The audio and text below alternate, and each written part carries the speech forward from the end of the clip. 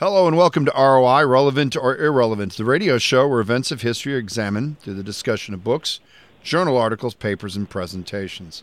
Then historians and history buffs ask the question, what is relevant or irrelevant in today's world? My name is John Keeley. And my name is Jay Swords. This is the podcast segment of the show that's not broadcast on station KALA. Our guest for this 389th show is Dr. Justin Holmes, Associate Professor of Political Science at the University of Northern Iowa, who will be talking to us about the 2020 elections. Our history buffs are Rick Sweet and Ed Broders. Ed, why don't you start us off this time? Thanks, Jay.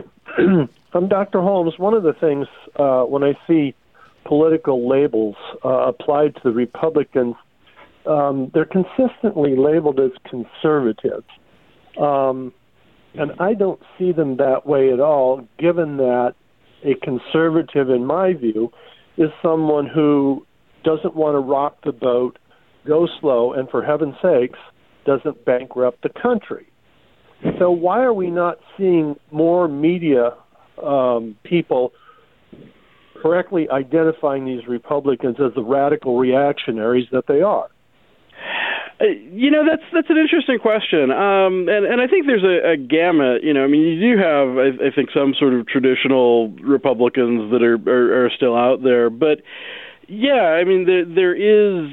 I think inherent in the idea of conservatism is that there could be change. It's just slow.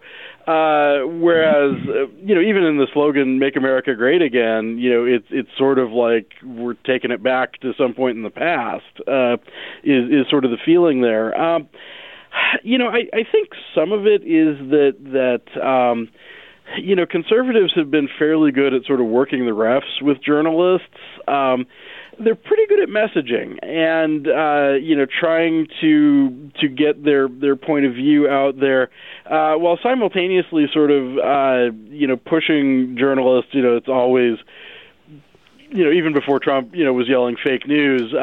Conservatives have been complaining about their press treatment for years, and I think some of that sort of cuts off some criticism. If you look at some of the claims of bias and things, if you look at, say, the Sunday morning talk shows and whatnot, they have substantially more Republican guests than Democratic ones. And frankly, the kind of gamut of liberals that they have is fairly centrist. So, I don't know. A lot of the mainstream press just doesn't want to push on that point too much, it doesn't feel like.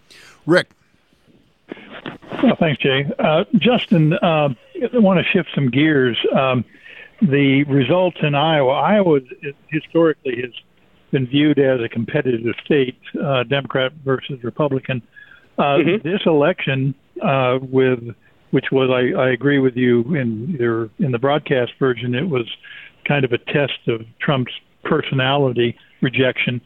But in Iowa, only 6 metro counties went Democrat. The other 93 went rural, and the governor has proclaimed that this demonstrates Iowa's acceptance of her brilliant leadership. This seems to be like Iowa's going more Republican than Democrat. Is this just the cycle we're in, or do you see something happening, good or bad? It's tough to know. That's where historians have the advantage, is that you can look at stuff afterwards instead of, looking at it kind of in the middle of things. A couple thoughts I have, I guess. One, if you look at the map, that Iowa map, it's 6 little blue dots and a sea of red. But, it is closer than that makes it look, because those 6 dots are where an awful lot of people live. One of them is Polk County, which is, dramatically bigger. And a lot of those red counties, they have 10,000 people living in them. And so, sure. It's more competitive than that version of things would look, of course. But I do think, the broader point here is this question of, is Iowa going to continue to be a swing state? Or are we moving more, red. And I think to an extent people were asking that question prior to 2008, and then Obama wins twice, which kind of solidifies this as swingy on the national level. But then for Trump to win twice and win decisively, both times, and to have a Republican governor, and especially then these congressional races and things, that does call some stuff into question. I've got, I guess, a couple thoughts. One is that to an extent, I do think Trump notwithstanding, some of the conditions were fairly favorable for Republicans as incumbents. I was a little surprised, honestly. I live in the 1st District, and the Finkenauer-Hinson race. Hinson's a quality challenger. She's got a public profile. She's got a background in government and whatnot. But it was kind of odd. Finkenauer seemed to be generally pretty popular and whatnot, and it felt like the district had just pushed, substantially more Republican than it has in the past. Some of that could be demographic change. I get a sense, people don't necessarily move because of politics, but they often do move on things that are related to politics. And I do get the sense that, kind of some of our kind of younger, more liberal people, as they graduate college, they either concentrate sort of in the Des Moines area, which is going to dilute their influence over the rest of the state, or frankly, some of them go to Minneapolis and Chicago, and we do have a fair amount of outmigration. Could be part of that story. Some of it, I think, is also the Democratic Party's institutional capacity. They just, the bench is a little shallow right now. When the Republicans kind of, have a bulk of the House seats and the bulk of the state Senate seats. And it gets hard to recruit people, so fielding good challengers and financing good challengers and things, it becomes kind of a self-fulfilling prophecy for them, unfortunately. And so, I don't know if this is part of a bigger trend or not. Reynolds, I've been surprised, given the state of COVID right now, her overall approval has been pretty robust. I'm not sure. I don't want to prognosticate too much, but it certainly feels like the Republicans are having a real moment in Iowa. Okay. Well, then to ask this question, let's go back to the national. I truly believe, and Jay and I have talked about this, that, of course, there's a huge divide between urban and rural. And Donald Trump was able to pull the rural vote out like I'd never seen in my lifetime, and it truly drove people who did polls insane, because a lot of these individuals had no interest in politics. I think a great question would be by 2024, go back to ask these people who supported Trump so much, how many other presidential elections did they vote in? And I have a guess that, that they voted more strongly during 2016 and 20 than they'd ever really had many times before. So who is going to be the voice for the Republicans? Because I must admit, people forget that there were 15 candidates that ran against Donald Trump in 2016, and they did nothing to appeal to the Trump base. It was President Trump coming along and giving them what they thought the voice they were looking for. Do you see other Republicans possibly filling in that gap? Now, people are talking about him running in 24, but he also has some issues that he has to deal with once he gets out of office, too, that it's not going to be just, beer and Skittles for him. So looking into your crystal ball there, what do you possibly see? Well, that's a fantastic question. 2024 Trump, I feel like, is kind of a long shot in a lot of ways. Not just, potential legal things or whatever afterwards, but, a couple of things that I think potentially hurt him down the road. So much of his brand is success. If you think about sort of the Donald Trump story going back to the 80s, I remember, back when I was a kid, he was famous for being successful. That's his whole brand. And to lose, that hurts. He's popular. It's sort of a self-fueling thing. He's popular because he's successful, and he's successful because he's popular. take some of that away, and I'm not sure if some of the shine doesn't come off even for some of those voters. The other issue for him as a 24 candidate is he's going to be 3 years older. And I felt like he was not as strong on the campaign trail this time as he was in 16. He appeared to be a little unsteady at times, a little more rambly at times. I'm not sure what another 3 years does to that, in all honesty. The question then becomes, who's out there that's a Republican contender for 2024. And part of him dragging this out is that, we don't see yet the emergence of those folks. I remember in 2008, in November, Mike Huckabee was in Des Moines signing books 2 days after the election, and we're not going to have that here. But, I would be inclined, Tom Cotton and Josh Hawley seem to be two people that are sort of trying to raise their profiles and have a little bit of that appeal. Ted Cruz really has been trying to raise his visibility, although it seems like people just viscerally don't like him a whole lot, a lot of people anyway. So I don't know. Trump is just such a unique individual that way, having that non-governmental background and things. And, I don't know who speaks to that contingent exactly. It could be another outsider.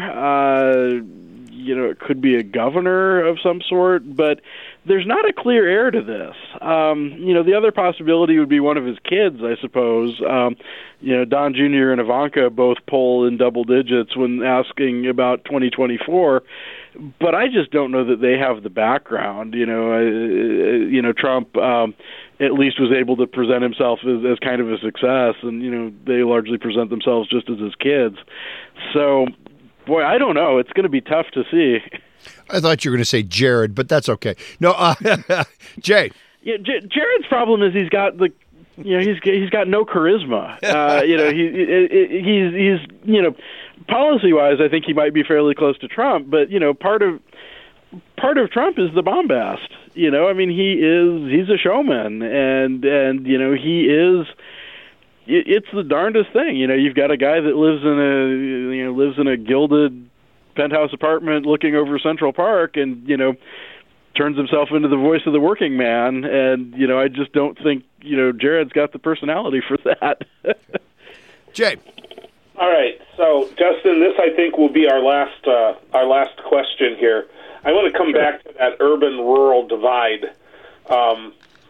Democrats were certainly surprised that they didn't appeal better in rural districts. Mm-hmm. And Republicans are certainly becoming aware. In many ways, you could argue that they lost this election because in key states, suburbia bailed on Trump. So my question to you is, what issues do you think each party can bring to the table that might appeal and change those trends going forward? Yeah, so the last couple elections have really seen an upending. The standard divide was sort of the urban, suburban, rural, as you point out, and that's a long-standing sort of divide. I think one thing that Democrats need to do in rural areas is, they need to make sure they're running people all the way down the ticket. Even if they're running people that aren't winning, at least they're out there competing, which helps a little bit. In terms of issues, there are some that are on the table that I think, Democrats have dropped the ball on a little bit. Republicans do really well in rural areas on social issues. I think that's a lot of what drives this, is, that people in rural areas on average are fairly conservative on these things, and Republicans speak to that quite well. Couple things that I think Democrats could potentially, some interesting things that happened this year. The Missouri passed the $15 an hour minimum wage while electing Republicans up and down the ticket. And I think that's one that, Democrats could have an edge on. They've been afraid to touch that, in all honesty.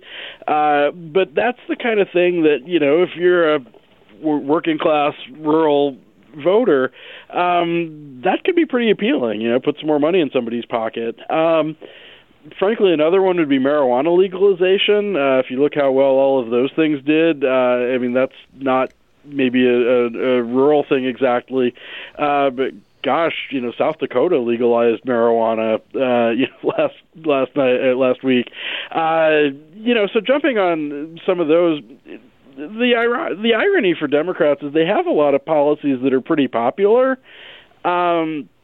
If you just look at them in the abstract, and they don't do a real good job pushing them. I think some sort of stimulus for rural America might be the other thing. If they could do something, not quite like the TVA or anything, but a lot of rural America is having a pretty tough time. Cities are shrinking, businesses are leaving, et cetera. And if they could cook up a solid sort of rural revitalization package of some sort, I think that could broaden their appeal a little bit too. Okay. We would like to thank our guest for the 389th show, Dr. Justin Holmes, Associate Professor of Political Science at the University of Northern Iowa, who talked to us about the 2020 elections. The history buffs for today's show were Rick Sweet and Ed Broders. You can listen to ROI as it's being broadcast on Friday nights on KALA HD2, 88.5 FM and 106.1 FM in the Quad City region at 9:30 p.m. You can also listen to the show. It's being broadcast on TuneIn.com.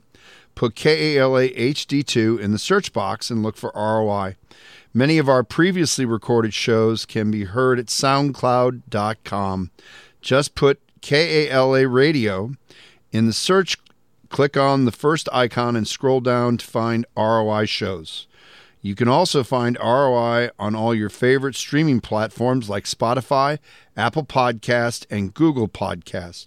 ROI is recorded at station KALA, St. Ambrose University.